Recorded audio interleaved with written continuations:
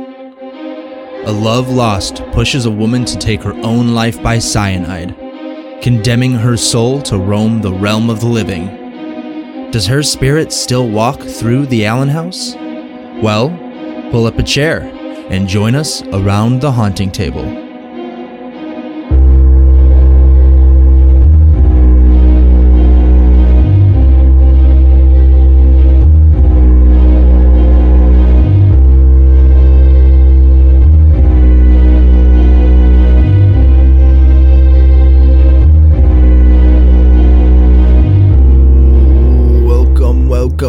Welcome back.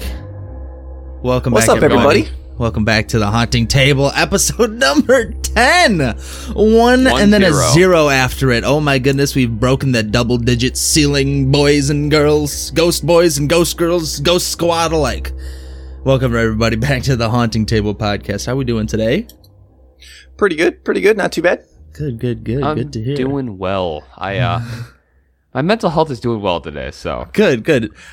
That's good to hear. Important one. I'm your ghost boy, Jake Woods, accompanied by ghost boy Tyler Kraken and Anthony Adamson. How we doing today, guys? That's actually not a bad drink, to be honest with you. Don't ever call him that again. Okay, Tyler Carolini. Sounds kind of dirty. Tyler Crankhole. Tyler Carrot. Anyway, welcome everybody to episode number 10 of the Haunting Table podcast. If you haven't already, shoot on over to episode number 9, where we were, Tyler. At the Yak and Yeti in Arvada. I almost said California again, in Arvada, Colorado. Arvada, Colorado. Yes, the Yak and Yeti. It was a great episode. A lot of fun doing that. Go over there, give that to listen to. And if you haven't listened to it, or if you did listen to it and you haven't reviewed it, please do that. Help us out. It's a free way for you to help us climb those charts, hopefully someday soon. Who knows? Hopefully. But just give us a 5-star review and then leave you got to type in both. You got to do a 5-star and then you got to leave a review. You could say whatever you want. You could say you put a penny up your nose one time in your life. I don't know. Or you ate a Lego. Whatever you want to do, you could do it. It helps us out.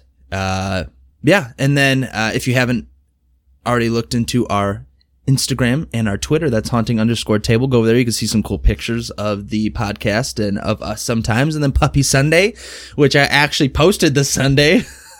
Puppy Sunday's back. Puppy Sunday's back for last Sunday. Kind of phoned it in with that with the caption for it, but whatever. It was still a picture of a puppy on a Sunday, which was supposed to be doing, and I kept forgetting to do. But that's there all it right. is. So it's back, boys and girls. It's back. Squad. It's Ghost back. Squad. And then our fellow ghost squaddies. Yeah, the Ghost Squad. So yeah, go over there, haunting_table. That is for our socials, Instagram and Twitter.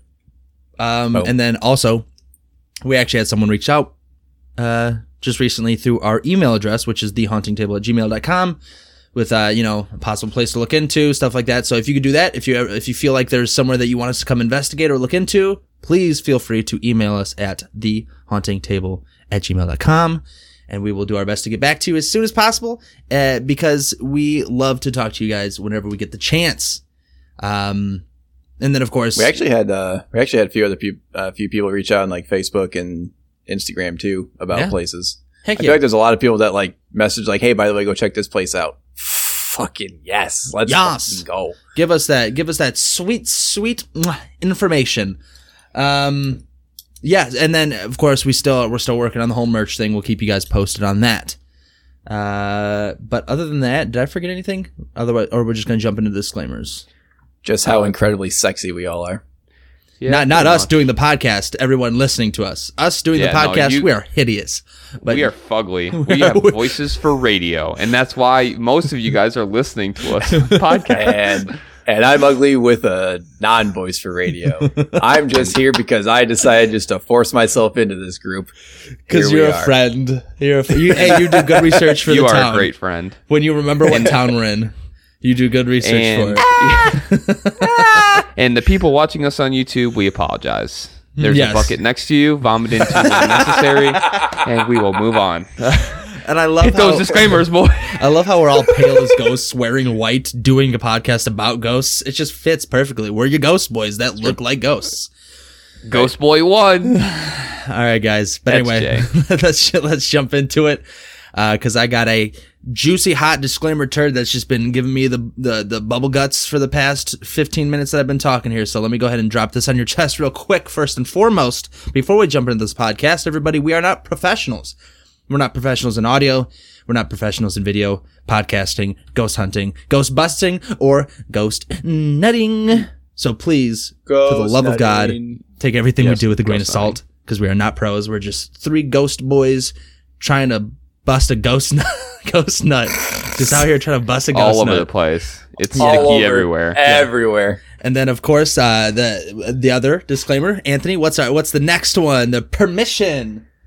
Yeah, the next one is, well, you killed my thunder there. It's getting permission because, as we all know, I am a police officer, and part of the things that we do, because we do it right, is we get permission by the places and the local law enforcement to go into these quote-unquote haunted paranormal hotspots. So Absolutely. If you want to do what we do, make sure you talk to the owners and talk to the local law enforcement and get their permission, because it is an arrestable offense, guys, and Yes, it's Christmas and nobody wants to spend Christmas in jail. Right. So Yes. Even us. Even we get permission. Otherwise, we don't go to locations. So yeah, get permission.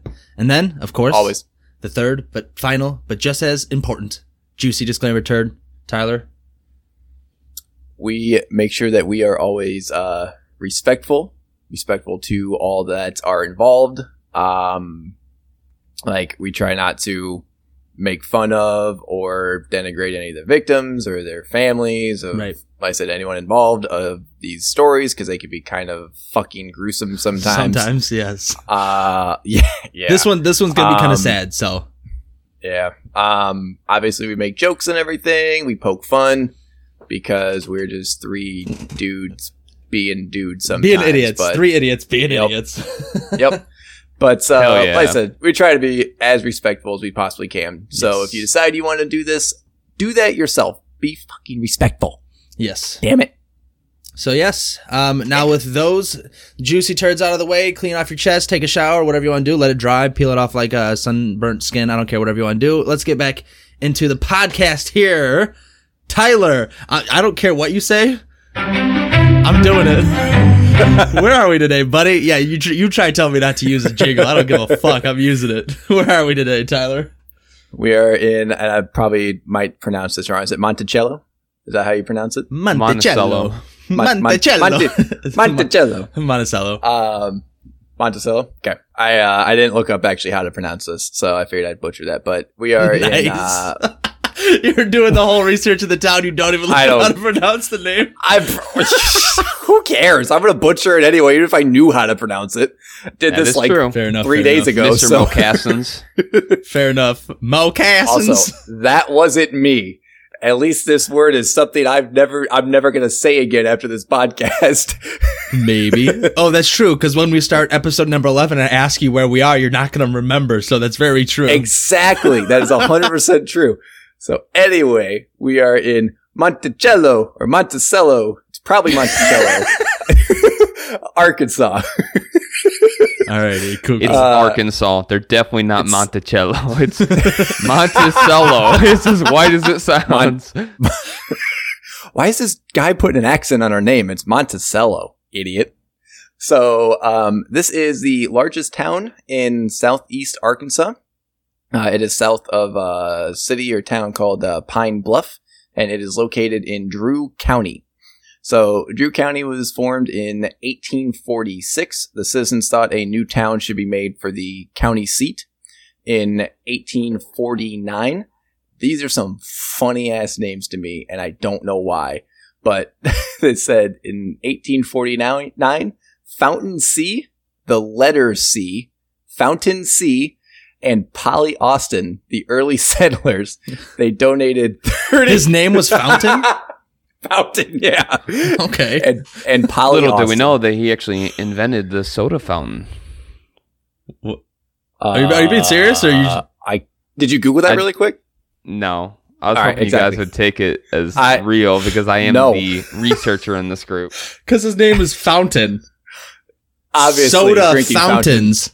Which that okay. Yeah. Fountain pop, maybe. Moving on, please. So these two were the early settlers. They donated 83 acres for the town site. I can't handle Jay just laughing silently in the background. I had to mute my mic, man. I don't want to interrupt you.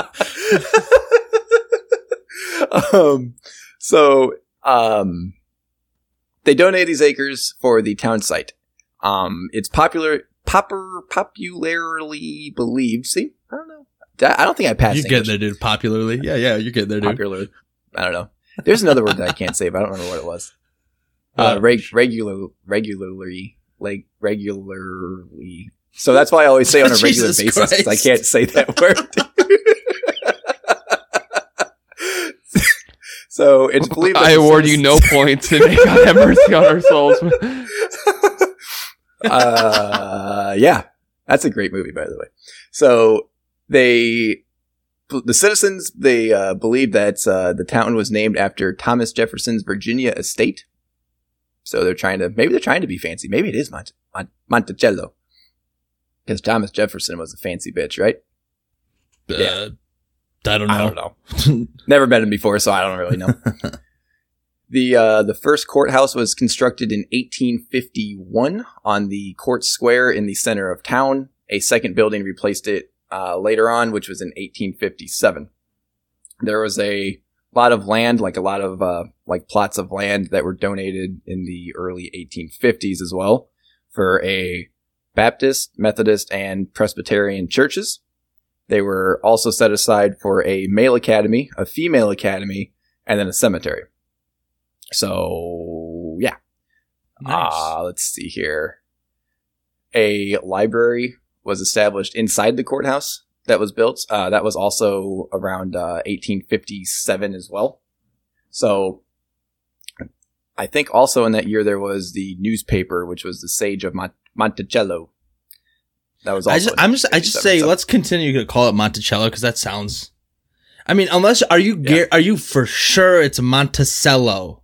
Yes, I literally asked him how to pronounce it. One of the people I interviewed, and he said it's Monticello. I don't know. Maybe next time lead with the fact that you actually got that information from somebody. Why don't you fucking just trust me, you piece of shit? Because I don't trust you. I don't trust you. You didn't say anything about it being, hey, I got it from the guy I talked to. You just said it like you were really sure of yourself. There it is, ladies and gentlemen. The reason why he's single, trust issues. Wow, dude. Tyler, hey, just so everybody knows, Tyler and I have like a pact when we're, how old do we say, 45? Let's see. So I'm 29 and it would be we said 16 years. 16 years. So in 16 years, yeah, because if we're still single. If we're still single in 16 years. We're gonna do a common law marriage type thing just for the tax benefits. So yeah, I don't love him. I like him a lot, but it's really just for the money. All right, let's move on.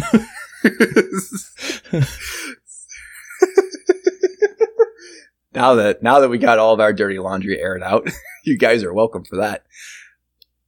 The Civil War brought there were 3 major battles, I guess, in Monticello. Is that right, Anthony? That would be for the love of God, it's right. That is right. It is. Yeah, no, I literally looked up the pronunciation. It's Monticello. Yeah, he's making that up. We're just gonna call it Monticello, just because that's what I want to do. So during the Civil War, there were 3 major battles here. They were in 1864, and there was also 3 of them in 1865. They were all Union forces raiding for supplies and artillery, and looking for Confederate soldiers. The female academy they established, which was Rogers Female Academy, which just sounds kind of funny to me. Yeah, thanks, Roger. Rogers. Thanks, Roger, for your female. I'm academy. Roger, and I love women. All right, cool. Good to know, Roger. You fucking weirdo. Thanks, Raj. Now, well, no one else was going to pay for it, so guess I'll do it. I'll fall on that grenade. So, the female academy, which was also established in 1857. There's a lot that went on in 1857 in Monticello, by the way, that I just kind of realized, it dawned on me. But they used the Female Academy, as a Confederate hospital. And then they used Phi Kappa Sigma Male College as a storehouse for like their supplies and I believe like weapons and that kind of stuff. The Union forces burned the buildings in 1865, even though they had pretty much occupied that town during the time. They still decided just to say, fuck it, we're going to burn this place to the ground. So that's neat. Good on you, Union soldiers. Little Good on bastards. you Union bastards. So the second newspaper of the town, which was the Monticellonian, was established. That was a pretty decent, smooth I'll give you pronunciation, man. B plus. Thanks. Good job, man. Monticellonian. I appreciate it. There you go. After I figured out the actual name of the town. Yeah, right. Thanks, Anthony. I got you, boo. Thanks, man. So the long-awaited Little Rock, Mississippi River and Texas Railroad, which later became the Iron Mountain, it reached the town in 1880. From the time frame of 1874 and 1896, they hosted the Southeast Arkansas Fair.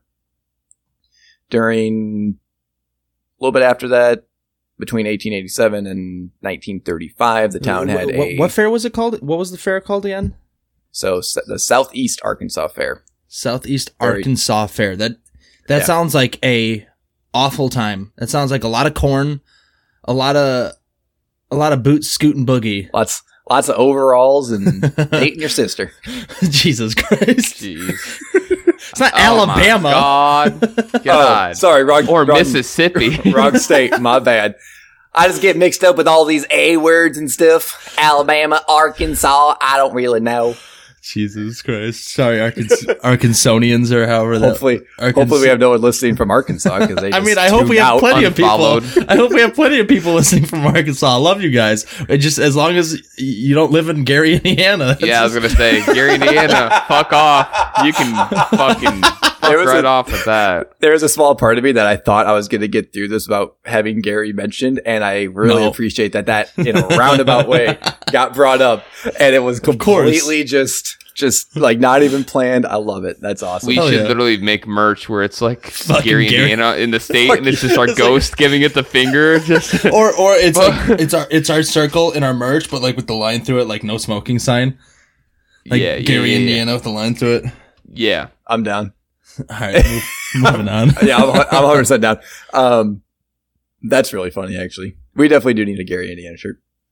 But between 1887 and 1935, you saw a hospital. There was more grocery stores, a funeral home, more churches, a fertilizer plant, an ice plant, canning factory, new courthouse, and the coup de grace, a Coca-Cola factory.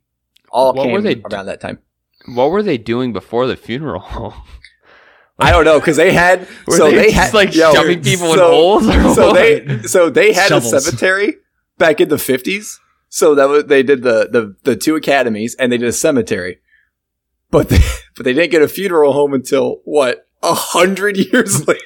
It feels like Either poking him with a stick. Yeah, he looks dead. Put him in a hole, John. Well, just fucking throw him into a. Just bury him. Words He'll to be all say? right. Yes, John. Was his name John?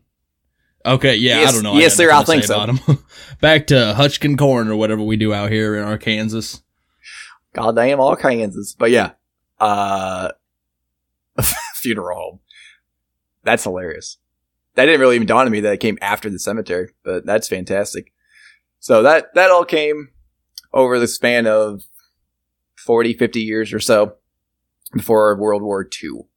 So at the start of World War II, actually, the effects they had from the Great Depression finally began to stop. The Monticello cotton mill manufactured it was like a rough, like a coarse grade of cotton that was used by the military. So they used it for like tents,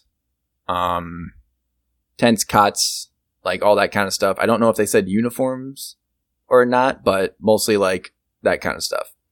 I wonder how they discovered that. Like, they're wearing just like normal cotton shirts. Like, God damn, this shit sucks. It's hard as hell. What is happening?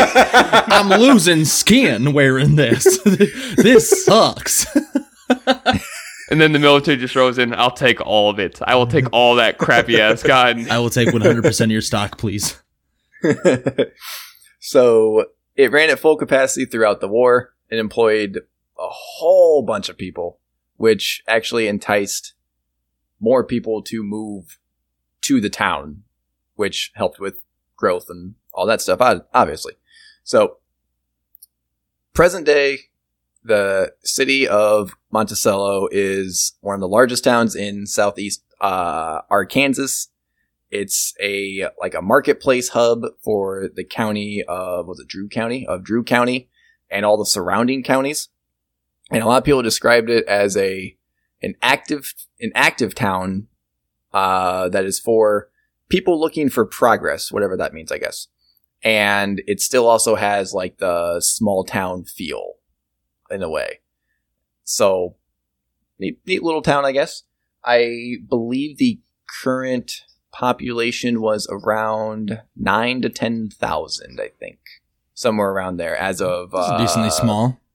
10 years ago. So it ain't bigger than here. That's the thing. So like Sterling's 15.5. So it's actually a little smaller than our hometown. But yeah. That's what I got, folks, on Monticello. Thank you, Tyler, for your anytime. I love that. I need to think of one for you, Anthony. I will. Inspiration has to hit me, you know? That inspiration hit me for that one. So I just, I'm the neglected ghost boy. It's cool. But yes, thank you, Tyler, for that research. Appreciate you, buddy. Yeah, anytime. Good job. Also, disclaimer: we only mispronounce Arkansas because we get butthurt that everyone mispronounces Illinois. So yeah, Arkansas, we have a right. Yeah, it's a rite of passage. Yeah, so 100%. Here in Illinois, things get mispronounced all the time. So, well, that and also everyone thinks that we're from fucking Chicago, no matter where you're at. So there's that too. Yeah, even though we're not. Yeah. You're all the way down at SIU. Oh, you go to Chicago, right? You're all the way up at Chicago. That's right around Chicago, right? Yeah. Carbondale's like a suburb, right, of Chicago. The issue with that is, so where I live, nobody knows, and half the time, if I say something like McHenry, people have no idea. So I got to say, Chicago. I'm by Chicago. And they're like, oh, okay, cool, because no one truly cares exactly where you live. So I just say I'm by Chicago. Yeah, 100%. But yeah, not even McHenry is the name of my town. It's just I say that because it's the next biggest town other than Chicago. And I don't want to say Chicago because fuck Chicago. Because I'm tired of being that guy that says Chicago. I'm in Illinois, so I'm from Chicago. But yeah. Anyway, fucking meathead. Now that we know where we are, what are we in today? We are in the Allen house, which is fucking hilarious. Because if you listen to this podcast, you know we got a buddy named Alan who we like to just, take the piss out of. So the fact that we're in something called the Allen house is absolutely hilarious to us. It's probably not going to be as funny to you guys. It's just funny to us. But yeah, Alan, I know you're listening out there, you redheaded fuck. I know we're only 25 minutes in, but if you need to pee, go ahead and hit pause, buddy. Right. As a slight disclaimer, a third little little dingleberry that just stayed all up. So there's a fourth disclaimer, just a little dingleberry. Okay. Fourth. Okay. So we definitely are probably going to say a few random inside jokes about our buddy Alan, who we love dearly. And we are going to razz the shit out of him probably during those jokes. Oh, definitely. Just is going to come up. So if you don't understand, I'm sorry. We're going to try our hardest not to. Right. But I have a feeling like they're going to. So we're just going to say that. Moving on. So anyway, we are in the Allen house. Now, this is a chronology. Chronology. Why are we are the dumbest group of fucking people. We can't pronounce anything. We really are. Honestly. If you put something on a piece of paper or a computer screen in front of us, we were like, what does that say? Anyway, so this is a chronology of all the happenings. So there's going to be a lot of names and a lot of dates, and I'm going to try my best to read it. So it's more like a story. This is an Allen House, Monticello.com. So it comes right directly from their website. Everything here is in order and well documented. So it's best that I just read it right from here. So to start off, kind of just a backstory on everybody, the people of the house and the Allen House. Starting in September 20th, 1863, Joseph Joe Lee Allen is born to Mr. and Mrs. W.M. Allen. So I'm guessing W.M. is probably the dad's initials. That's a lot of Allens. I know. Too many. Too many goddamn Allens. One's the too world many. I'm surprised the world didn't implode over there. But Joe Lee's father dies before he turns 6. And then in 1870, fast forward there, Virginia Mammy McKinnon is born, the older sister of Ketty McKinnon Allen.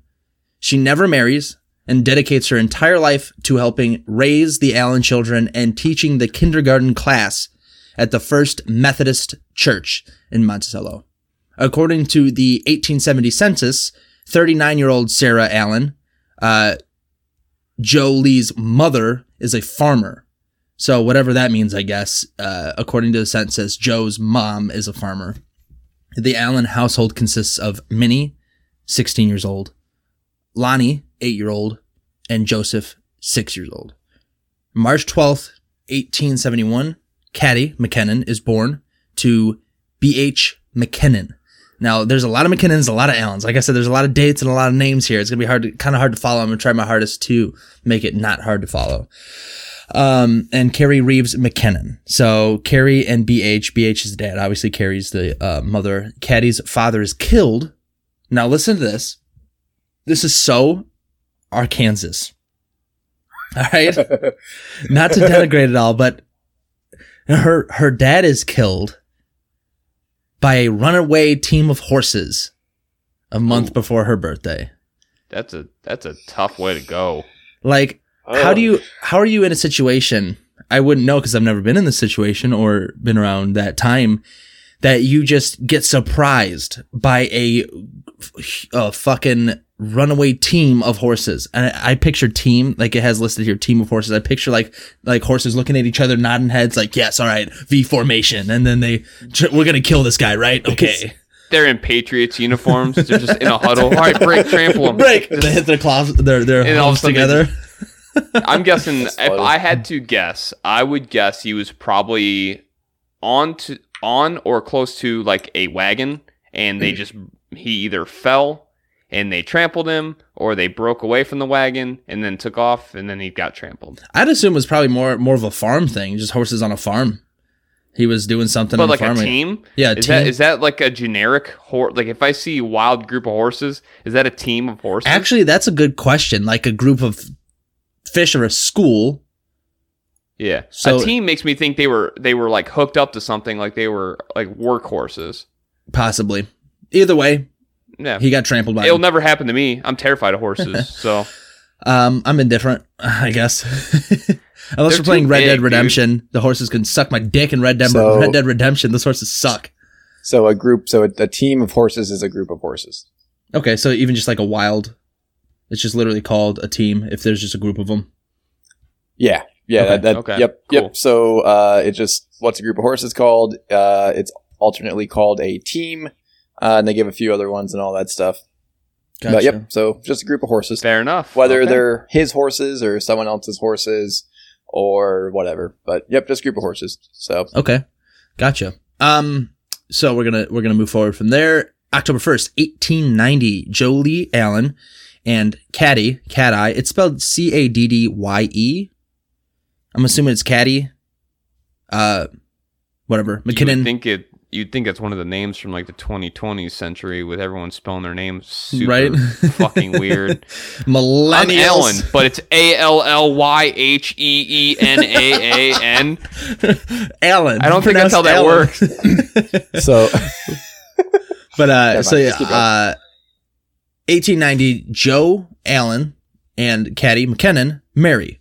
Joe Lee owns a livery. I'm just going to call him Joe. So it's less confusing. Joe owns a livery stable.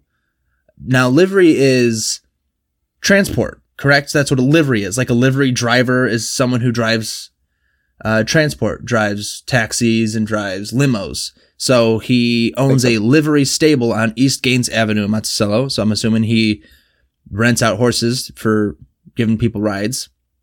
In later years, he sells automobiles in addition to horses, mules, buggies, and wagons, and owns the Allen House, a private school, and a horse-drawn hearse to be rented for funerals. He becomes the first president of the Commercial Loan and Trust Company and serves as president of the Southeast Arkansas Fair Association, where they set up fairs to see who eats corn fastest, who can play the banjo the best, and who can slap spoons on their knees the best. Nice. they got the fastest banjo strummer. That's the contest. Wait. I hear some research happening behind Anthony's eyes. All right, what is a livery horse stable? A livery stable is one of either boards houses for their owners or rents them to the public for riding or driving. So it's like a rental. Yeah. So exactly. I was dead on. God. Haha, boy, Damn you it. were. Jay, you're so smart. Sometimes I see smart things. Jesus fuck. All Barely. right. Still can't read. So September 8th, 1891, Lonnie Lee Allen, the first of the three daughters, is born. March 22nd, 1894, Ladell Allen is born. Ladell? Ladell Allen is born. Did they just like look to their left and that's like the most Allen name I've ever heard. They're just like they're in the kitchen because that's where children were born in 1894, and they look to the left like there's a ladle, and they're like, yeah, okay. What are we gonna name him, Paul? Well, Ladell Allen. That Ladell Allen. What do we got we around call here? our Allen There's that ladle and just have that be an inside joke. Hey, what? Hey, what's up, ladle?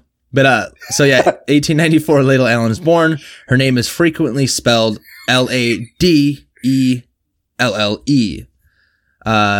as is the town her father named for her in Drew County, Arkansas. So her dad named a town after her in Drew County, Arkansas. However, Ladell, Ladell, is the spelling used in her obituary on her certificate of death. Okay, that's morbid. And on her tombstone. According to the advanced Monticelloan, January 6, 1949, she is known fondly by her friends as Dell. So her name is Ladell. It's Ladell. That's how it's pronounced. November 26, 1895, Walter Edwin Allen is born. And then a year later, Walter Edwin Allen dies. I guess not a year at the Wait, at that's 9 months year? old. No. Jesus. Yeah, 9 months old. So not even a full year. Jeez. Which back then that happened a lot. Yeah. That was kind of the thing to do back then, is you have a ton of kids and hope that half of them make it to adulthood. That's yeah. I mean, it was less so, coming into the 1900s, but throughout the 1800s and before, that's how it was. You just shoot out kids and hope that, at least 3 of them make it to adulthood. And when they survive, they become free labor for you. Exactly. Get to that field. He is buried in Oakland Cemetery. In Oakland Cemetery, Monticello. November 2nd, 1887, Louis Manker Allen is born. And then I'm assuming survives because they fast forward to 1900. The Allen family owns its own home on North Main Street in Monticello and has a live-in servant, 59-year-old Louisa Norrell, born in Louisiana and very likely a former slave. So at least it's former. At least she's working there and probably making good money and enjoys her job, I'm going to assume. Probably It says former slave. at least she's not a slave. Yeah, former slave. And then between 1905 and 1906 at 713 North Main Street, the original Allen House, a much smaller dwelling, is moved across the street to make room for what Joe Allen hopes to be the most impressive house in town. The architecture is Sylvester. The architect is Sylvester Hotchkiss. Stallone.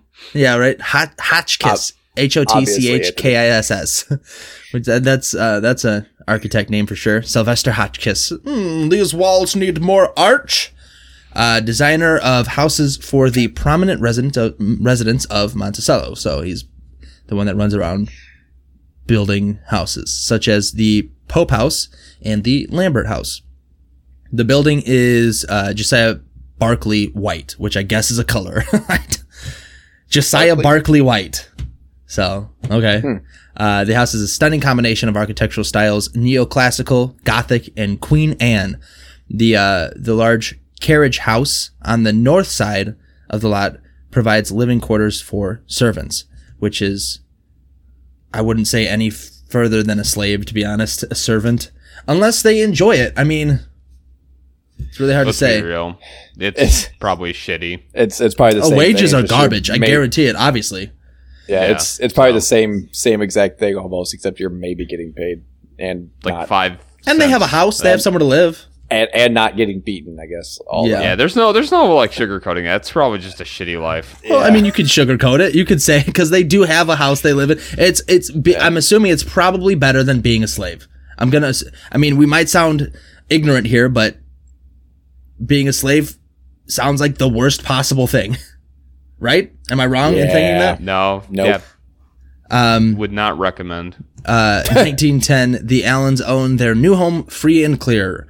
Lonnie Lee has completed school. The Allens have a live-in house woman, in quotes, is I guess what they call her, 30-year-old Eliza Haynes.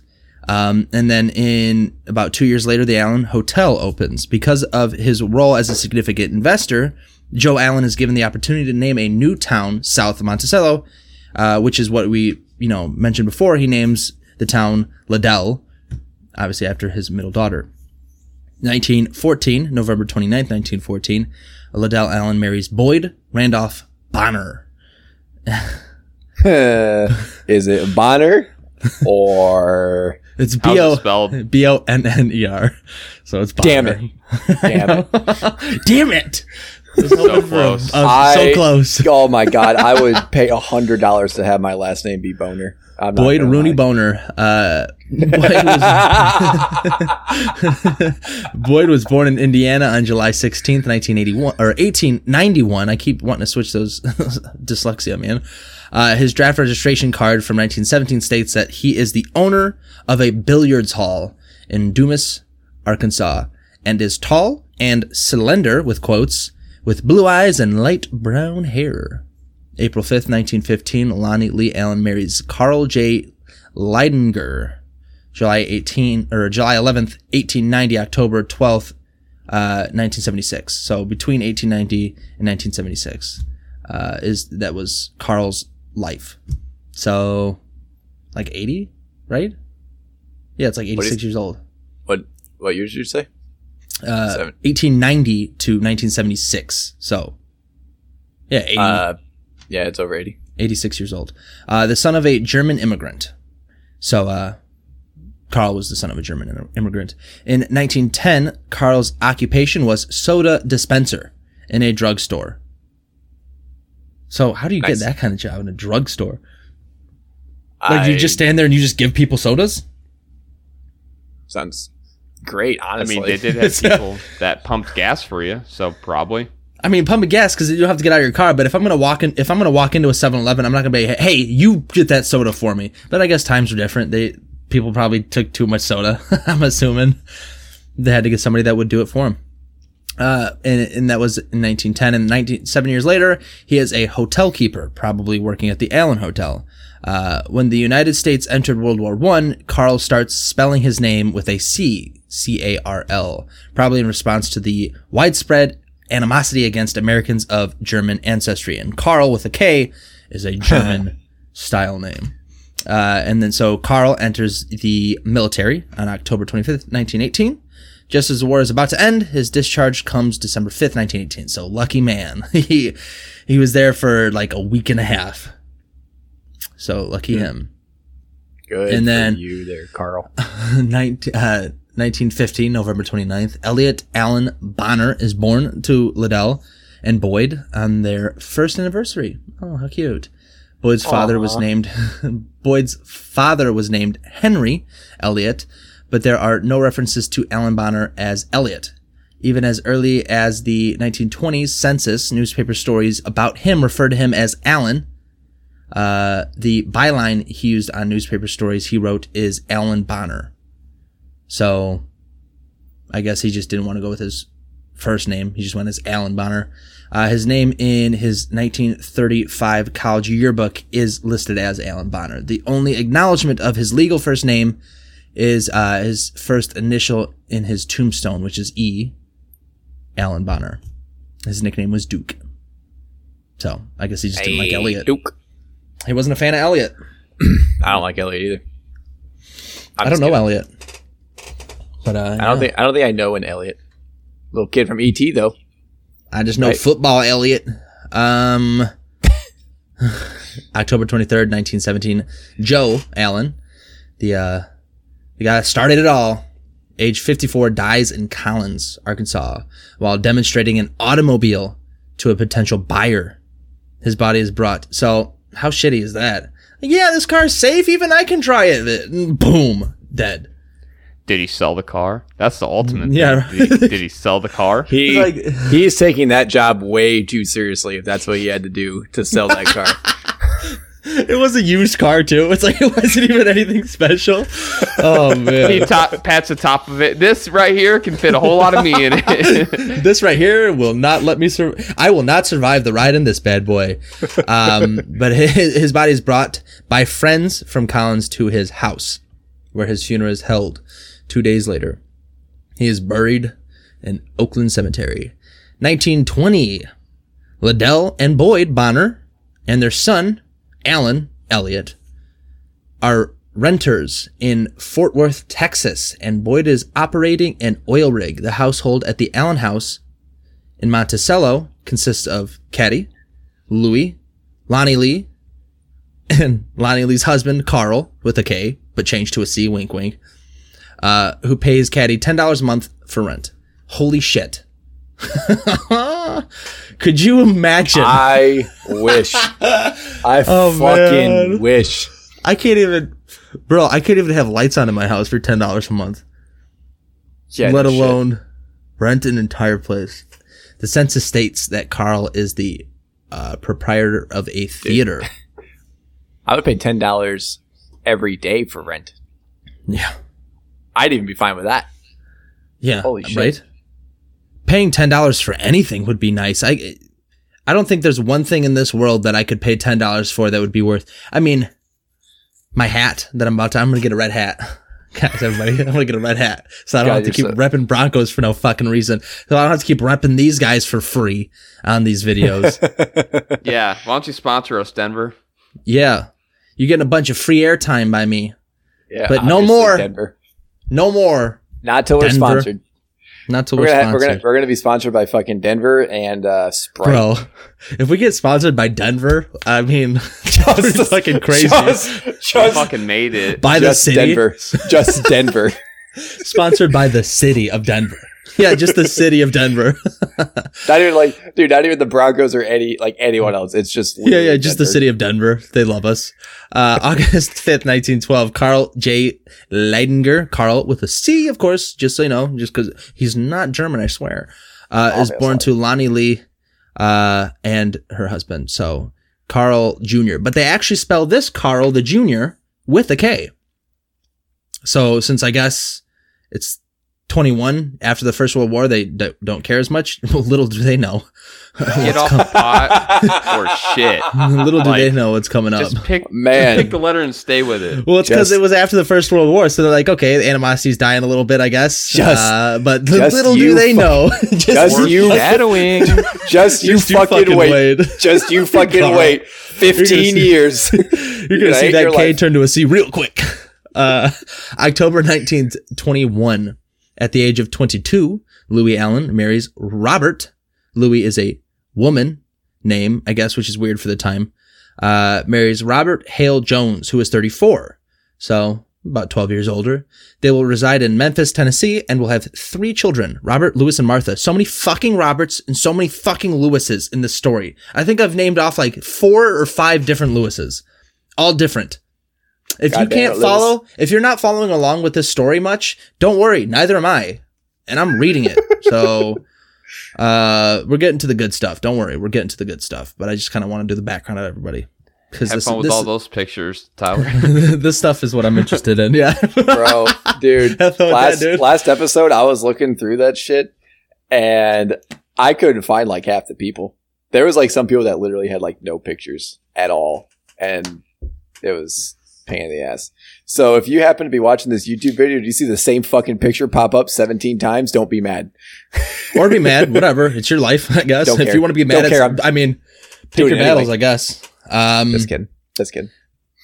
But anyway, so they have the 3 children, Robert, Louis, and Martha. 1925, Carrie Reeves McKinnon, Caddy's mother, dies at age 82. So I was right, 82. No, I said 86, and that was for someone else. What am I talking about? September 1st, 1927, Liddell is granted a divorce in Arkansas. Uh-oh, Liddell ain't happy with Boyd Boner. Get out of here, bud. 1930, according to the census, Liddell is managing a hotel in Memphis, Tennessee, and has a lodger, quote unquote, a 34-year-old widow named Clyde Wilson. That's another, like, for that time, Clyde, a very male name, you know, gender-based name, right? For that time, yep. I guess. Now, you know, name your kid whatever, I don't care. Alan Bonner is living, so Elliot Alan Bonner is living with his grandmother in Monticello in the Allen house. And as are Lonnie Lee, her husband Carl, and their son Carl Jr. with a K. Lonnie Lee's husband divorced and then moves back in with his grandma. Hell yeah, brother. Yeah, that's rock bottom if I've ever seen it. All of a sudden you're just like, you're living the high life and then you're in your grandparents' basement. God damn. Losing. No, but that's not Boyd, that's Alan Elliot, the son. Oh, sorry. Is living with his grandmother in the Allen house. Yeah, right. That'd be bottom of the barrel. Hey, Grand. I'm real tore up.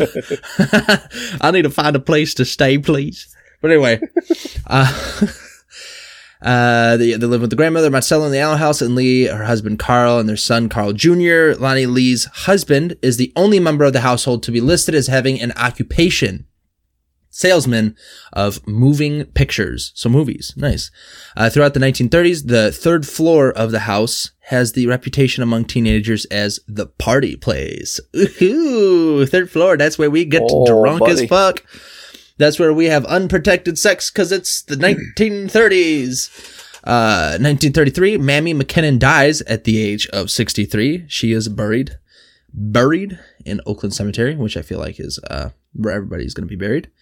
1933 through 1935, 2 years time span. Alan Bonner is a journalism student at Arkansas A&M College in Monticello. He writes a humorous column called The Lowdown for the college newspaper, the Southeastern. What? And then the Southeastern? The Southeastern is the newspaper that he writes for. And here's a little snippet, I'm assuming, because it's in quotes. While I was in the store the other day, someone came in and informed everybody it was raining cats and dogs outside. Doubting their word, I stepped outside and darned if they weren't right, I stepped right into a poodle. Get it? Like, just walked right in. Yeah, I get it. But that's, just imagine just like all of a sudden just walking out and there's just dogs all over the ground. Actual dogs, cats, yeah. People are just getting pelted to death by animals flying through the sky. Yeah, just smacking you right in the head. Get hit with a Great Dane and fucking die. Game over. Yeah, so I guess he was just making jokes. But yeah, same year, Alan Duke Bonner Elliot. There's just a bunch of fucking names. Transfers to Baylor University. He works as a reporter and feature writer for the Baylor Daily Lariat. Lariat? L-A-R-I-A-T. The Baylor Student Newspaper. And that is the Baylor Student Newspaper. He's also a member of the Nose Brotherhood, an organization of jokesters and pranksters. According to the tradition, the organization was formed when friends teams, hang on, this is written weird. According to tradition, the organization was formed when friends teased Leonard Schoaf, saying they could form a club around his nose. This, I'm assuming he had a big old nose. The society venerates its history and traditions through the observation of several key festivals and holidays. The oldest, the Pink Tea, began in 1929. Held in the spring, the event affords members the opportunity to hear State of the Union addresses by the Lord Mayor, celebrate the history of the society, and hear one or more addresses by guest speakers, usually Baylor faculty, and neophyte members. There's a lot of shit here, dude. There's a lot of information. Hopefully you guys are following along and enjoying all this history. If not, I apologize. Alan Bonner is named managing editor of the Baylor Daily Lariat. Good for you, Alan. Even though your name's Alan. January 23rd, 1944, Alan Bonner, age 28, employed as the editor of the radio division of Associated Press, dies of pneumonia at Gotham Hospital in New York City. He has lived in New York for 3 years and is single. He was in the hospital for 10 days prior to his death. His body is transported back to Monticello, Arkansas, and he is buried in the Oakland Cemetery. That would suck. You're like, yeah, finally, fucking, I'm 28, I'm out there. I'm in New York, I'm living, man. I'm managing editor of Baylor Daily Lariat. Now I have a cough, and I can't stop coughing, and then I die. Game over, bro. That's Game shitty. over, man. Game over. And then, of course, 1944, Louis Maker Allen Jones dies at the age of 46. 48, Liddell's ex-husband Boyd dies in Los Angeles, California at 56. And then 1948, Liddell Allen Bonner consumes mercury cyanide in the master suite of the Allen house. She is taken to Mack Wilson Hospital, less than a block from her home, and is attended by Dr. Joni Price. So she gets a divorce. Her ex-husband dies. Her son dies. She can't handle it. She sips on that cyanide. January 2nd, yeah, right? January 2nd, 1949. Liddell Allen Bonner, age 54, dies. On the certificate of death, Dr. Price lists the cause of death as suicide by mercury cyanide poisoning. Her funeral is held on January 4th in the Allen house. And interment follows at Oakland Cemetery. Her mother, Katie Allen, seals off the master suite, preserving it as a memorial to Liddell. And that is just something you don't want to have as a parent. You definitely don't want to outlive your kids. That is definitely something you don't want to happen as a parent. That would be, It's very, very far down there on the list, if not one of the last things, because that is 100% true. Especially to especially to suicide. Right. That's just talk to somebody. I mean, there's somebody out there that loves you guys. Go talk to them. I love you. Huh? That makes you jealous. So I'd rather have him message us than fucking not message anybody. He said message us, yeah. Oh, message us. I thought you said it makes me jealous. I was like, the fucking only one here that's married, you piece of shit. No, I was saying message us. Shit. I'd rather have them message our social if they need somebody to talk to than fucking do something they'll regret. So 100%. Haunting Table is always for their squaddies. That's for sure. Yeah. Go squad. Go squad unite. So she, Katie Allen seals out the master suite, preserving it as a memorial for her daughter. No one will enter the suite for 37 years. Although the front page announcement of Liddell's death in January 6, 1949 edition of the Advanced Monticellian states that she lived her entire life here in Monticello, where she was beloved by a wide circle of friends. Newspapers from 1916 indicate that she was living in Dumas, Arkansas, and the 1917 papers indicate she lived in Indiana. So, indicating she's living two different places 1 year apart. The 1920 census reveals that she was living in Fort Worth, Texas. The 1930 census shows that she was living in Memphis, Tennessee. So she was all over the place. The newspaper announcement of her death makes no mention of the cause of her death, though, much less a suicide. So probably good. Maybe she passed. Right. Yeah. A brief eulogy on page 3 of the same newspaper describes her as follows, quote, possessed of a charming personality and lovable disposition, she believed that to be loved was to love others. She practiced her philosophy of life in her everyday living, never feeling that anything was too hard to do for a friend, end quote. The newspaper coverage of her death is probably reflective of the Allens' social standing and of the journalistic courtesies at the time, which nowadays, I don't think there's any. They don't give a fuck. There's no journalistic courtesies nowadays. Yeah. The Allen secret, quote, of the time was that Liddell was an alcoholic, a condition that possibly contributed to the suicide, which makes sense. Probably, yeah. July 13th, 1954, Caddy Allen dies at the age of 83. She is buried in Oakland Cemetery, of course.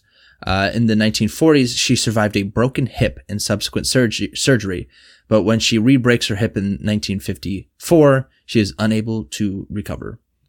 That would suck. That is a shitty way to die. Just by a broken hip. Yeah. That sucks. There's a lot of blood vessels and stuff in there. Oh, yeah. Yeah. Ugh. That'd be a very painful way to go. Right.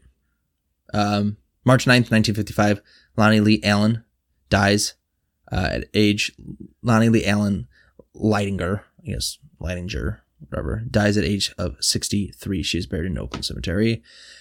Year later, so 1956 through 1986, the Allen house, divided into apartments, becomes a rental property owned by Joe Lee and Caddy Allen's grandson, Dr. Carl Leidinger Jr., who lives and practices medicine in Republic, Missouri.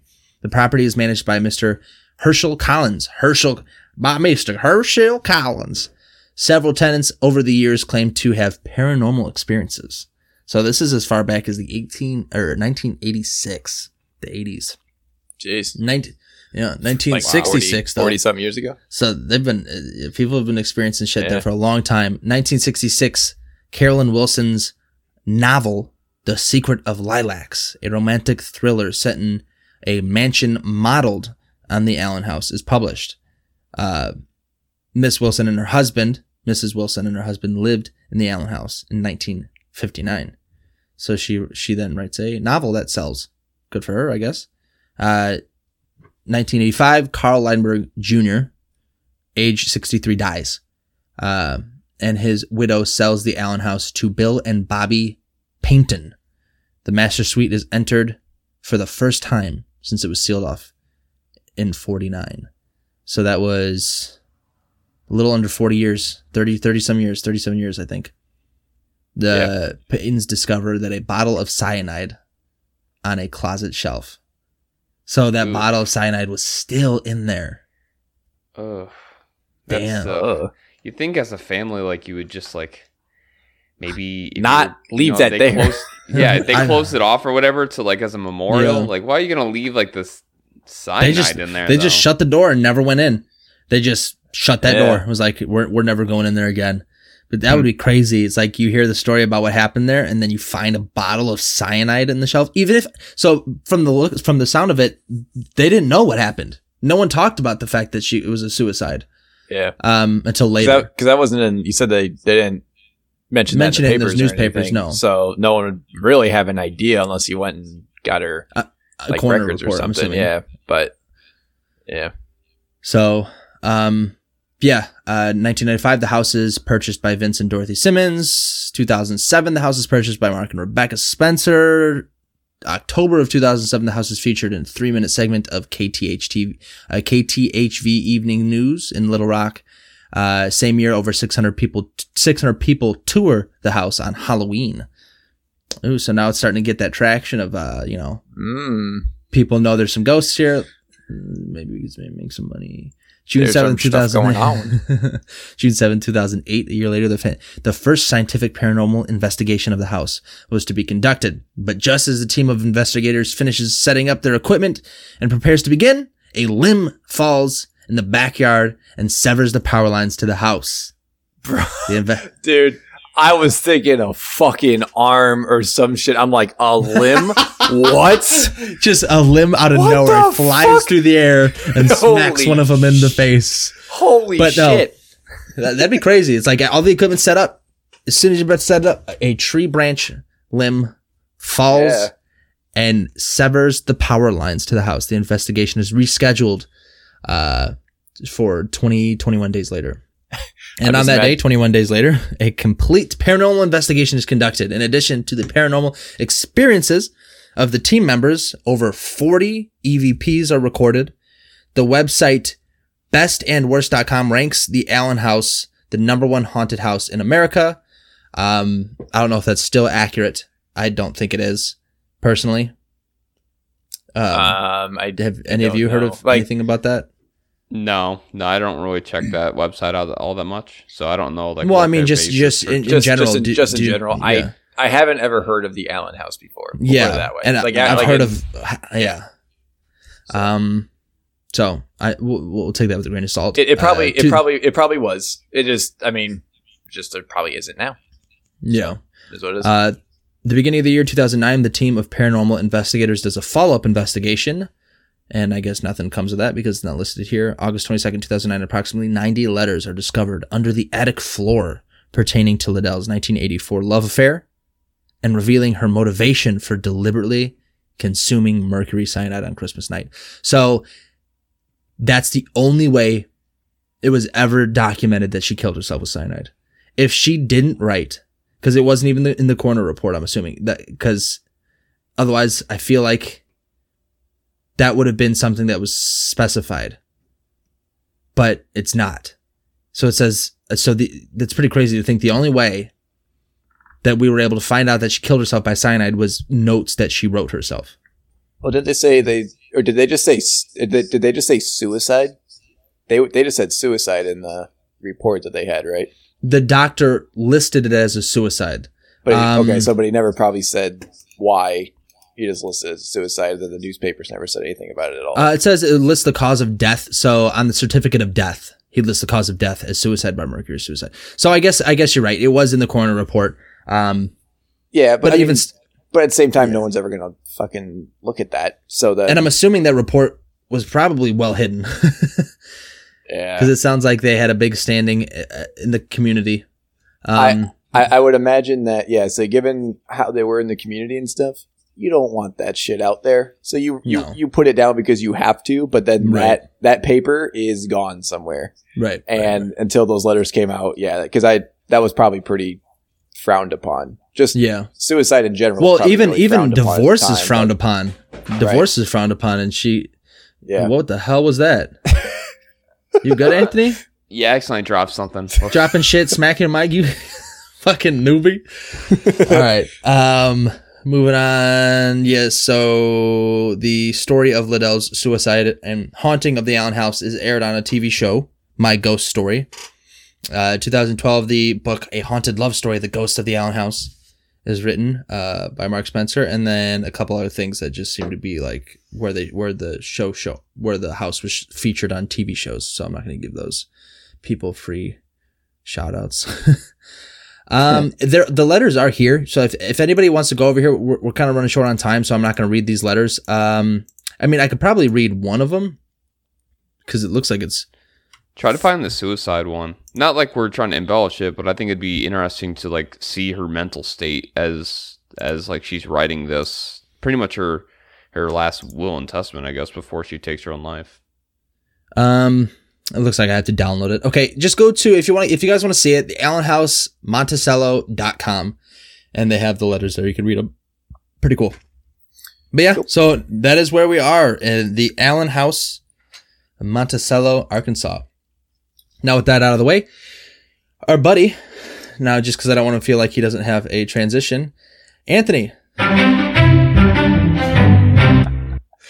All right, buddy.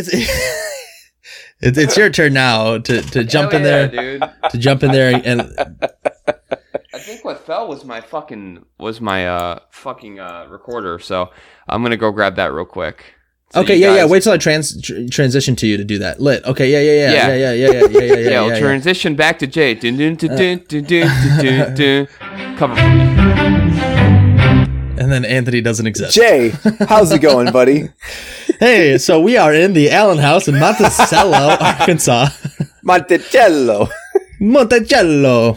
But yeah, so I guess this is a good time for Alan, our buddy Alan, to go take a pee break. Hit that pause button. We're an hour and 5 minutes in. You know, he Alan, he has a house now, I believe. He does, dude. He has his own Allen house now, which is great. He actually has an Allen house. He does. Alan's a good dude. I hope your house is doing great, Alan. You stupid. I hope you're doing great, Alan. You motherfucker. Stupid. Just kidding. Love you, Alan. Oh, it looks like you found it. It looks like it's in his hand. Look at this big goofy we're fucker. Going live. All right. We're going live. It looks like keying in. I just get word. This just in. We are live. All right. I'm getting word from my correspondents in the field of the investigation suite. Our buddy Anthony Adamson.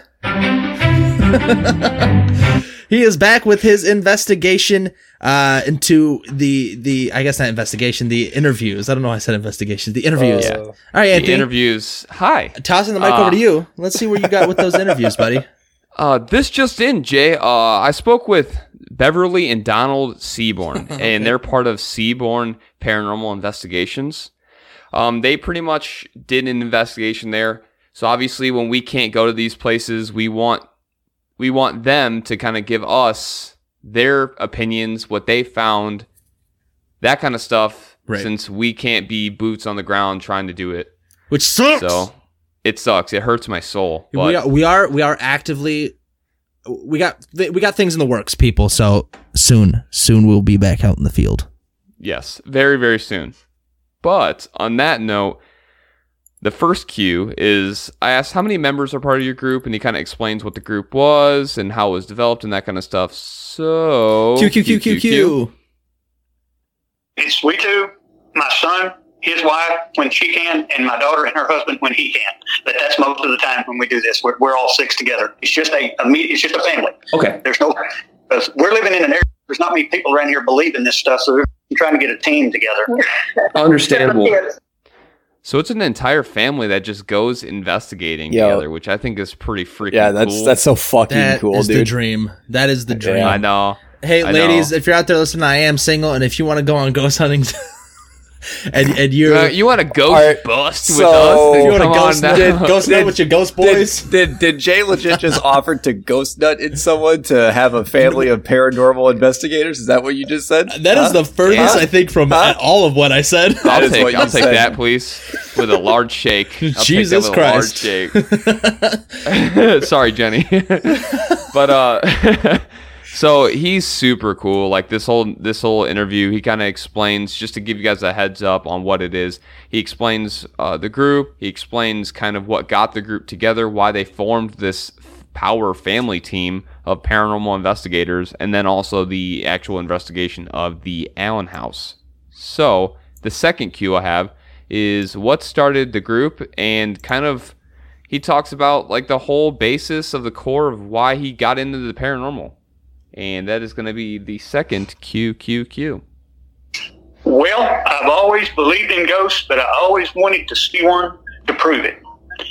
So in 2006, when I found out that I could go to Pennsylvania and get my great-great-grandfather's 1868 one-horse sleigh, which I've been wanting, I tried for 20 years to get it, and finally the guy that owned it died, and his wife sold it to me, and I brought it back home and got it all fixed up, restored it, put it in our den for Christmas. Prettiest thing you've ever seen. And then wild things just started happening. Lamps being turned over. Tell him about Mish. I can't think. Oh, yeah. Shortly after we moved it into the house, I saw my son walking across the hallway. They are the cutest couple. This is adorable. I don't mean that. They're really cool. Like they are like who I hope will I become when that's I get gonna be older, me and that's gonna be me and Tyler in 16 years for sure. Yeah, for literally, sure. 100%. You're definitely a Beverly Tyler. So hell yeah, you are. Hey man, that's I am. I got the feminine features. Jay's my manly man over here. I got you. So definitely a bottom. But so yes, he's not wrong. Definitely bottom. Make me do all the work. Oh my gosh. Well, I'm out making money for the family. Okay. I'm just kidding. These are old and dead tropes. Okay, people. We're making jokes of old dead relationship based tropes. Mm-hmm. Obviously. I wouldn't know because I'm not in a relationship, but just keep going. Stairs. And I came up the stairs, and Mitch was walking across the hallway, and I said, "Hey, Mitch, what are you and Haley up to?" And he just kind of looked at me and just kept on walking. Okay, hang on. I followed him into... I thought she said, "Okay, bitch." But she said, "Okay, Mitch." I was like, "Damn." She's like, "Okay, bitch." Beverly's a nice lady. All right, bitch, what are you doing? She don't speak like that. She's not about that life. So okay, she's a sweet lady. Okay. Where he went, and I said, "What's the matter? You mad at me? Why aren't you talking to me?" And he said, "Mom, what are you talking about?" And Haley said, "Mom, what are you talking about? You just came in here." And I said, "No, Mitch just came in this room." And Haley said, "Mom, he hasn't left this room in an hour or so. We've been playing a video game." So I got to check it on that and found out that's called a doppelganger. Interesting. So it's something weekly, at least around here still to this day, and it's been ever since the slay's been in our possession. That is what got us started into really wanting to explore this and get into it, because we realized we had something special. And my daughter helped us by getting us started watching Ghost Hunters on TV, which we didn't even know was on. Mm-hmm. And that helped us, and we followed them around. We did a lot of investigations after they would go, and we got the same kind of stuff they did. We would just plan our summer vacations on a ghost hunting trip. And both our kids were still at home, and thank goodness, because they were the tech support. We know nothing about electronics. We can turn on a flashlight, and that's just about it. That's awesome. Like that's really cool that you guys just kind of went on. Sorry. Yeah, I end up actually after that I go, I'm not going to lie, I'm jealous of your family. You go on family vacations and go do vacation stuff and then paranormal hunt on the side. Right. Like, gosh, I love you, Mom and Ray, but come on. Actually, I'll tell you what.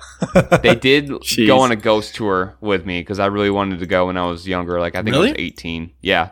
We went on a ghost, I think Branson, Missouri, actually. Ray, Mom, and Josh, we all went on a ghost, like a haunted ghost tour. Oh, really? And it was super cool. And it, like, I was always interested, and I think that was the moment where I was like, yeah, definitely I want to do something like this when I grow up. Bro, it's been a minute since we've done an investigation, and there's like a part of me that's missing now. I know. I need to do an investigation. I know, we need to do one. So I actually asked them how long ago did they investigate the Allen house, just to kind of get like how fresh it was in their mind. Granted, they do document everything. They do a really good job of documenting it, and I'll plug their webpage later with kind of where you can find some of this documentation and stuff. But I'm going to go ahead and QQQ. 11. We got the... Oh, how long ago was it? Did you say how long ago? Yes, sir. I think she's got a book right here with our... We started out putting our stuff in this book and keeping a log on it, but we put it on the computer now so everyone can see it. It's February 2012. February 2012 is when we went down. Gotcha. And can you explain what you do during your investigations, kind of like the normal, I guess, patterns that you follow when you go into a building? It seems that every one of us have a specialty.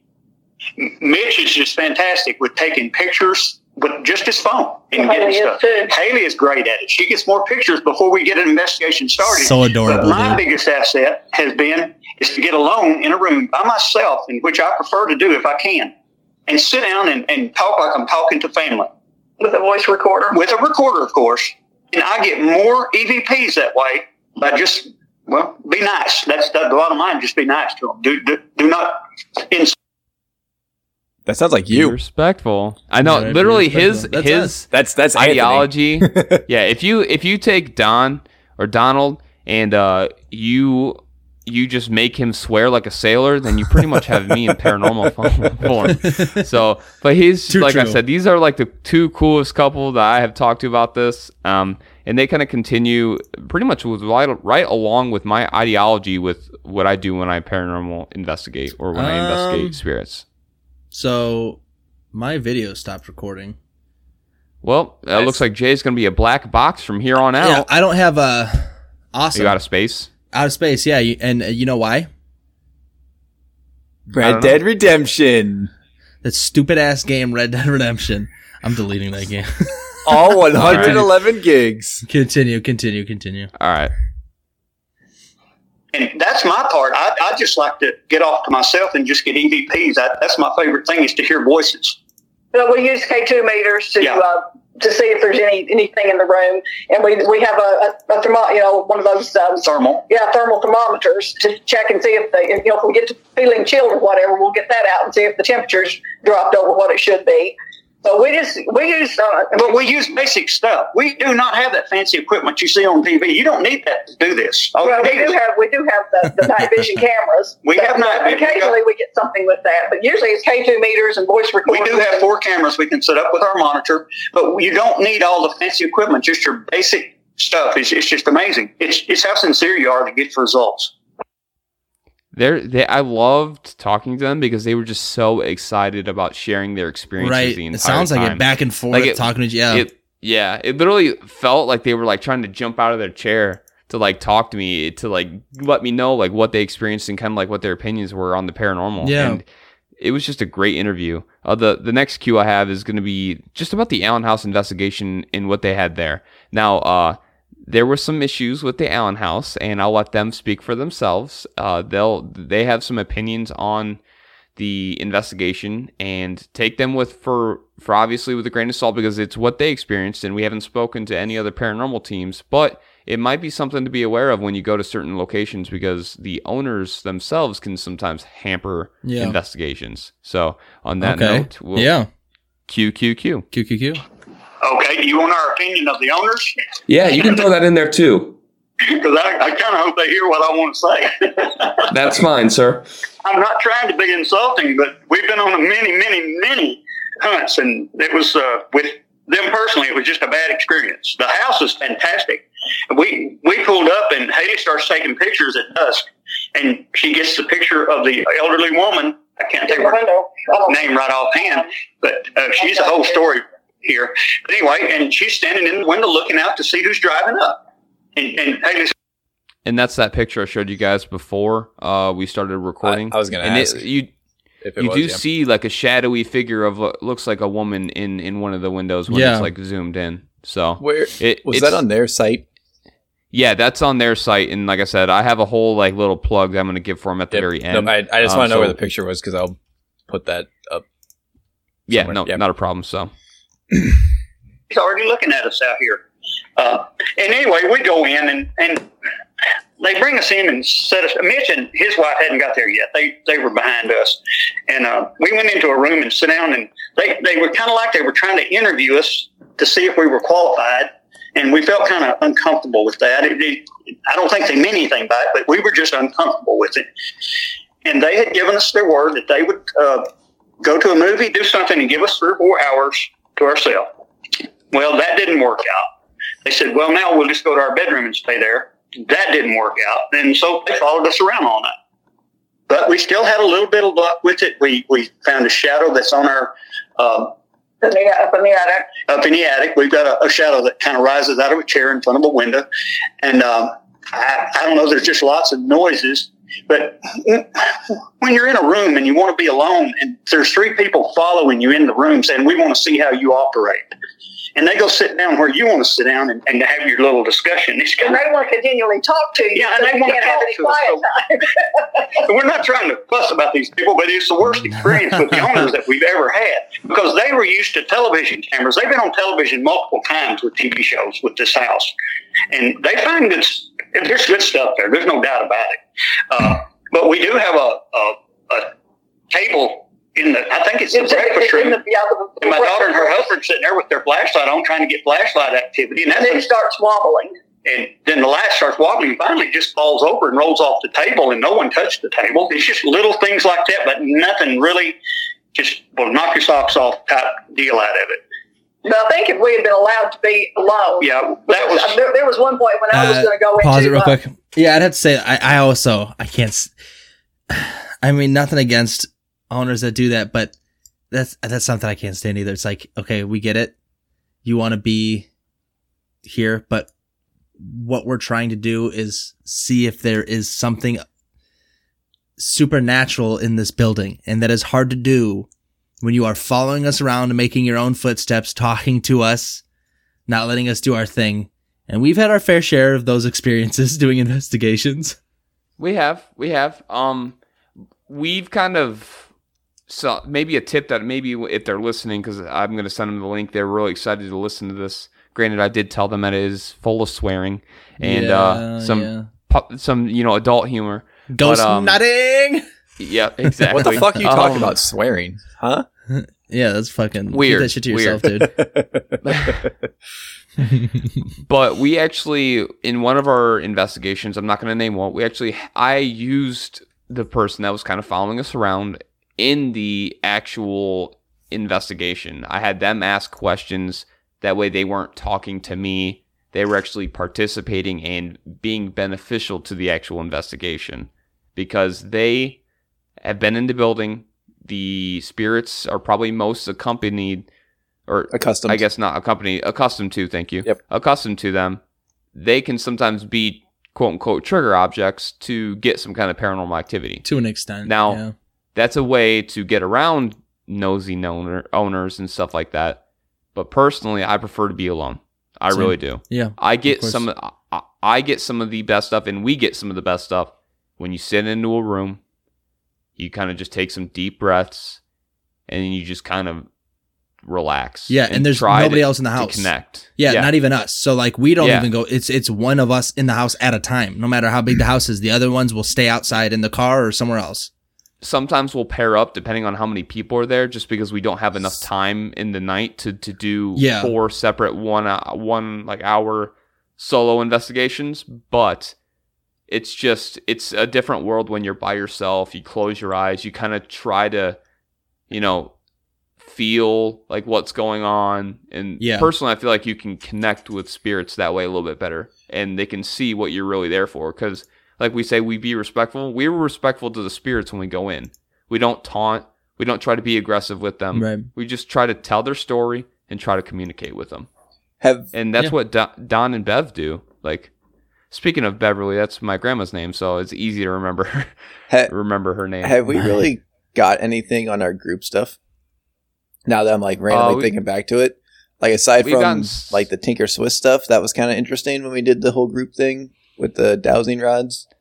I think it's very hit or miss. But I can't think back to something really good that we caught when it was like 3 or 4 of us all in a group. Because like we had some really good stuff where it was 2 of us. Like I know Jay and I had a bunch of stuff when we did Malvern. Our solo things at the country house. You had the EVP, and then I had the door, and like a few other little odds and ends things here and there. But I don't feel like we've really gotten a lot with groups of us to kind of play on that point of being alone and trying to just, you know what I mean? Like yeah. I got quite a few. I think I think groups of more than 3. I think it just personally, I don't think it works that well. Well, even like at D&E. Because we did 2s, and solos and stuff. We kind of did a few of that. Like we didn't really get a lot when we did all 4 of us. Got a little bit, a few little noises, but it wasn't anything major. We got a lot more when it was 1 or 2 of us. So all of our big ticket things were all like solo or with 2s. Right. All of our big ticket finds that we've had has been very small, intimate groups. Right. Yeah, exactly. That's what I'm saying. So like instead of trying to bunch up and have a whole bunch of people go there, just you're going to catch more stuff when like Anthony's kind of saying how he likes to do it, where it's just you and you can sit there and just be in that moment. And if you're me, just shit yourself because you're terrified. Be in the basement. Yeah. If you throw me in the basement. Yeah. But I feel like I'm a little bit more comfortable with crazy shit happening. Like when I first, hey, you can touch me. And I say you can touch us in one of our investigations. Hey, real quick. Sorry to interrupt. Funny. My video's up, just so you know. My video's up now, so we're good. All right, cool. It's gonna be hard for Tyler to edit. It's gonna be black for Have a little bit, fun, but I'll be back. But I in one of my investigations, one of the early investigations, I go, feel free to touch us, and then Jay goes, that was fucking hilarious. no, that's the first episode, the first ever episode of the Roadhouse. Feel free to reach out and touch us. He's like, you can touch me, you can touch Jay, and I was like, I revoke that privilege. Yeah, the best part so was I'm probably one of the more like, just balls deep, just dumb, just getting into like crazy stuff. Like, yeah, dude, touch me, Ghost Daddy. Touch me. Let's get back into the cues, though. We're digressing. We're an hour and a half in, so we're good though. We're still good for a little bit here. Yep. Mm-hmm. Yeah, that's the room where we saw the shadow in the window, or the figure in the window. And I was going to go in there and try to talk to her alone. Well, his wife comes in and lays down on the bed and starts asking me questions. So yeah, that's just the rest of just like, that's very, very anti-productive, I feel like. Yeah. Cue number 5 is I ask them like what the biggest paranormal event they had happen in the Allen house, or just like the quote unquote big ticket thing that they took away from there. And this is what they had to say for that. So,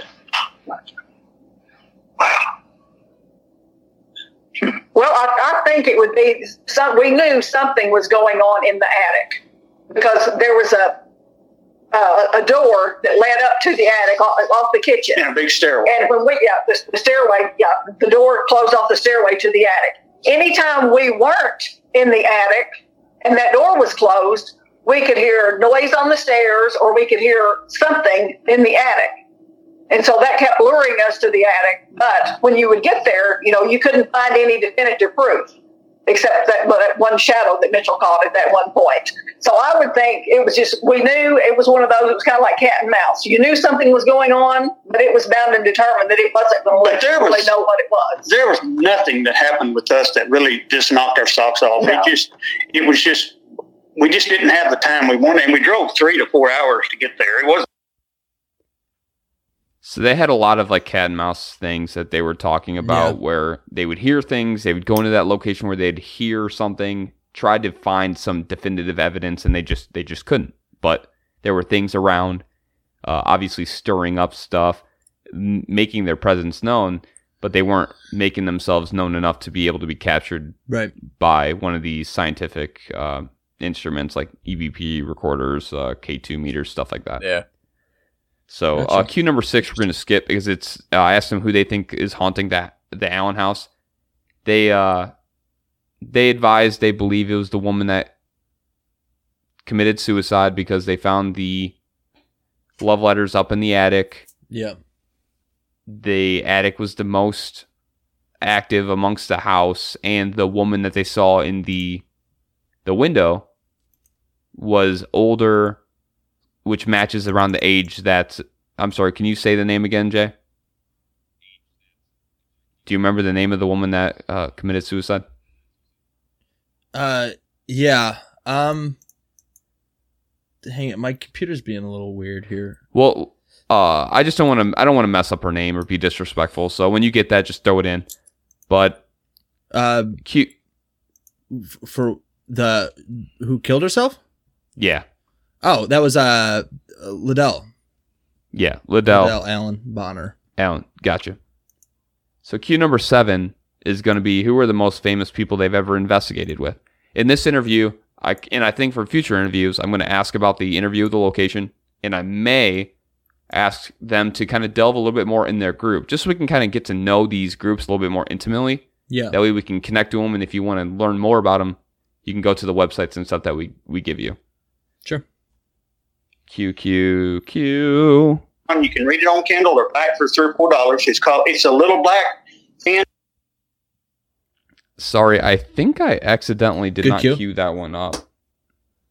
Q. I hold on a second. Let me go back real quick. Hey, you gonna cue that up, Anthony, or nah? So that one didn't queue up. They actually went and they met the ghost hunters. Like they got to investigate with like the ghost hunters, That's awesome. which was really cool. That's cool. And one of the ghost hunters, I forgot which one, actually told them about the spirits that, I guess, occupy objects, which goes back into the sleigh that his great-great-grandfather had and kind of told him that, hey, I believe your great grandfather is going to be with you as long as you have that sleigh. So we kind of talked about that story. Sleigh? Sled? Yeah, Sleigh? like sled. Yeah, sled, sleigh. That's what. Yeah, Okay. it's like a 1-horse sleigh, pretty much. Gotcha. Cue number 7. Don wrote a book about the great-great-granddad's story of the sleigh, and I gave him a little bit of a plug for it because he was being, when people help us out, we try to help them out. So the sleigh has to do with the Allen house? No, but this is just a plug for them. This is their plug. Every interview, I let them plug one thing about them. This is their plug. Cool. Well, I would say casual. Yeah, We're professionals. We are you can read it on professionals. Kindle or back for $3 or $4. It's a little black, thin, 56-page paperback book called A Patient Spirit. It's got a background picture of my great-great-grandfather's sleigh on it. It's called My Great-Great-Grandfather's Story, Don Seifert. And it's a quick read, but it's a true story, as well as I can tell it from what I was able to gather. So along with that, they also asked me to shout out their website, which is also going to be the website that Tyler's going to find for some of these pictures of the investigation or the picture we talked about. Mm-hmm. That's going to be Seaborn Paranormal Investigations. That's SEBOURN Paranormal Investigations.blogspot.com. Okay. Cool. So BLOGSPOT.com. Go so check them out. Look at them. Give them a shout out because they definitely did us a solid by giving us this interview on pretty short notice. The next cue is, what kind of energy did the house have? Was it like malevolent? Was it kind of docile, like casual? What did they have? And this is what they had to say. Q. Well, I would say casual. Yeah, it was just casual. I didn't walk into every room and freeze up or anything like that. We've been to several places where you could tell there was something there that really didn't want you there. We've had chairs thrown, and we've had. We've been run out. We've been run out before, but this house is nothing. This was nothing like that. Like I say, none of us felt like we were in any danger. It was just interesting, and it's something I would love to have been able to really get into, but we weren't really given that chance. So gotcha.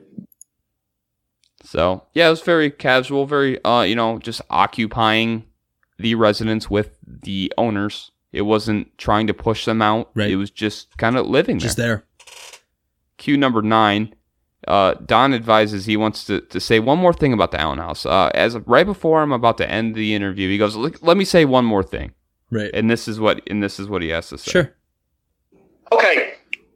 They told a story about previous investigators that got there. This was several years before we even did it. And it was before ghost hunters even went there, I'm pretty sure. But they did not like the owners leaving the house in the hands of strangers. That's what they were saying. And so they agreed to these investigators, let's go to a movie, let's go out and give them a few hours or whatever. Well, a storm comes up, blows a limb down on the power outside the house, outside the kitchen, and starts a fire on the outside. And they have always sworn that those spirits did that to get them back to that house. Now, this was their story. I can't verify it. Yeah, that's why they don't want to leave it. And that's why they claim they don't want to leave the house, but they agreed to, and then they backed out. So that story that you talked about, something that you missed was they were told by the owners that when they left and gave the paranormal group the house alone, a branch fell on the power line, started a fire. Probably a bad enough fire to threaten the house, and they felt like it was the ghosts making them come back. It didn't have that it was a fire listed there. It just said that it fell on the power lines. But fire starting makes sense. Yeah, so they feel like the ghosts don't want to be left with paranormal groups alone, and that's kind of why they occupy the house with paranormal investigations now.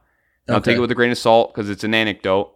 Yeah. And it could be completely BS, but I know they were kind of not bashing them, but talking like, right. They kind of ruined our experience, but they also wanted to throw in there could be a reason why they were like that, why they were kind of hovering. Yeah, it was one of those things, like, it might have ruined the experience. Like, you can be in the house, but you don't have to follow us around and sit on the bed. Yeah. Talk yeah, while no, we're trying to. Yeah. I get you. The final cue that I have is their opinions on respect, which obviously is one of our disclaimers, and it just falls so in line with what we believe, and they put it so perfectly that I had to play it. Sure. Leave a side. Even if we're there all night, we'd pull some all-nighters too. Believe me, it's not fun, but it's but we're not ones to try to stir the ghost up. We don't want to get them upset about anything, because I figure it pays to be nice and let them know that you really care about what's going on there. You're not trying to, we don't do the Ouija board. We don't try to, do any of that sort of thing. We just try to sit down and talk to them and ask them if they want to share their story. And that's where we go from. But my biggest thing is I like to do is try to set them free if they want to go. That deal in Irish, at the movie theater in Irish, the Irish Theater in Peril, Texas, is one of my favorite ones because of what the guy told me when he was coming back up the stairs and following me out of the basement. And he was saying, I never... This is a spirit, by the way. This is kind of along their respecting and trying to help spirits out. So this was a pretty cool and interesting story. I thought it might be interesting to throw at the end. Cool. Yeah. Play it. Drank. They thought he got drunk and fell down the stairs, back up the stairs and followed me out of the basement. And he was saying, I never drank. They thought he got drunk and fell down the stairs. He fell down the stairs and died 3 days later in the hospital. He never got to tell his family what happened. Okay? And so he told me just as plain as you can say it, and it's on the website, I never drank. And he did it in a gravelly voice like he was out of breath running up those stairs to catch me before I got out of the basement. We went back a year or two later and did a follow-up. There was nothing in that basement. I knew the instant he said that. He's telling my family I was not drinking. I didn't have that chance to tell them that it was an accident. And I know that's what he was saying to me. And so when we went back, they agreed to let us come back in there and do a follow-up. And it's one of the neatest experiences I've ever done. I feel like I set him free because no one had ever been in that basement with a recorder and asked who's down here. That's where he died. That's where he more or less died, was at the foot of those stairs. He never came to after that. He died in the hospital later, but he was laying there for days. That's what I assumed. Mm-hmm. But he wanted me to let his family know he was not drinking. Wow, that's pretty intense. Yeah, it was so respect.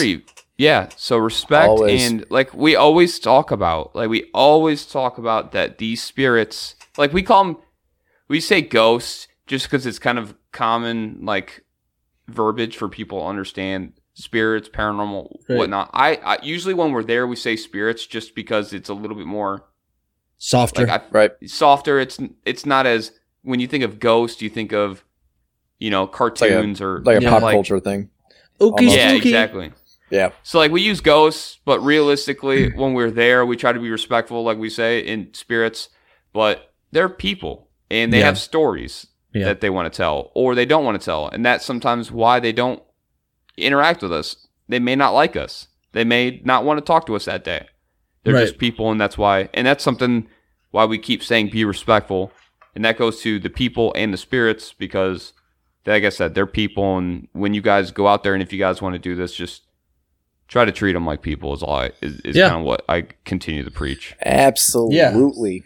There will be no taunting of anything from us while we are investigating. Yeah, and we will hate it if you go ghost hunting wearing our merch. Well, we'll love that you're wearing our merch, but if you go ghost hunting wearing our merch and you're taunting ghosts, we're not going to be happy with you. We're not going to be happy with you. You're not a real ghost squad because you don't understand our principles that we follow. Exactly. So that's all my cues. Okay, that was a great. That wraps up. I like it. Hold up.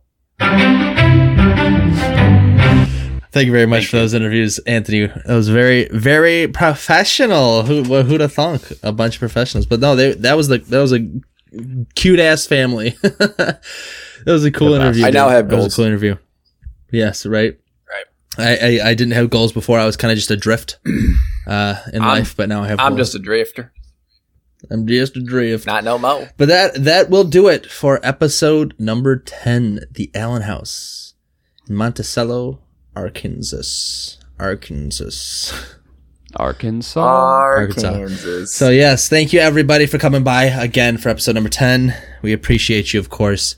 Thank you, Anthony, for that interview. It was very good, and thank you, Tyler, for the town history there. And thank you for the building. We appreciate everyone. Oh, of course. I appreciate all of you. Yes, thank you everybody for stopping by. And we will be posting this on YouTube soon. You will not see my face for a chunk of it because my camera died, but that's what we do. We do it live. So, yeah, thank you everybody again for stopping by for episode number 10. Now, before we go, of course, just if you feel like you want to help us out and you want to continue doing these episodes, you can support us in many different ways. You can go over to our social media accounts, give us a follow and comment and stay up to date on what we do with the podcast, pictures and everything that we post for the podcast. You can go there, send likes, comment, or you can, and that's haunting_table, or you can go to our email address, thehauntingtable@gmail.com. You can send us anything there. Send us pictures of your dogs for Puppy Sundays on our Instagram. And if you do that, make sure you include the name of the dog and then, of course, your handle for your Instagram, so that way we can give you a shout out. But yeah, or you can just send us information on new places to go, to do investigations, or to do an episode about, because some of our stuff we don't need monetary value if you're able to get us into places. That's just as important to us. But if you do feel so inclined to help out monetarily, you want to help produce an episode, you can head over to paypal.me/thehauntingtable, of course. You type that in, it'll pop up with my name, Jake Woods. I don't know why. It's for the haunting table, but for some reason my name shows up.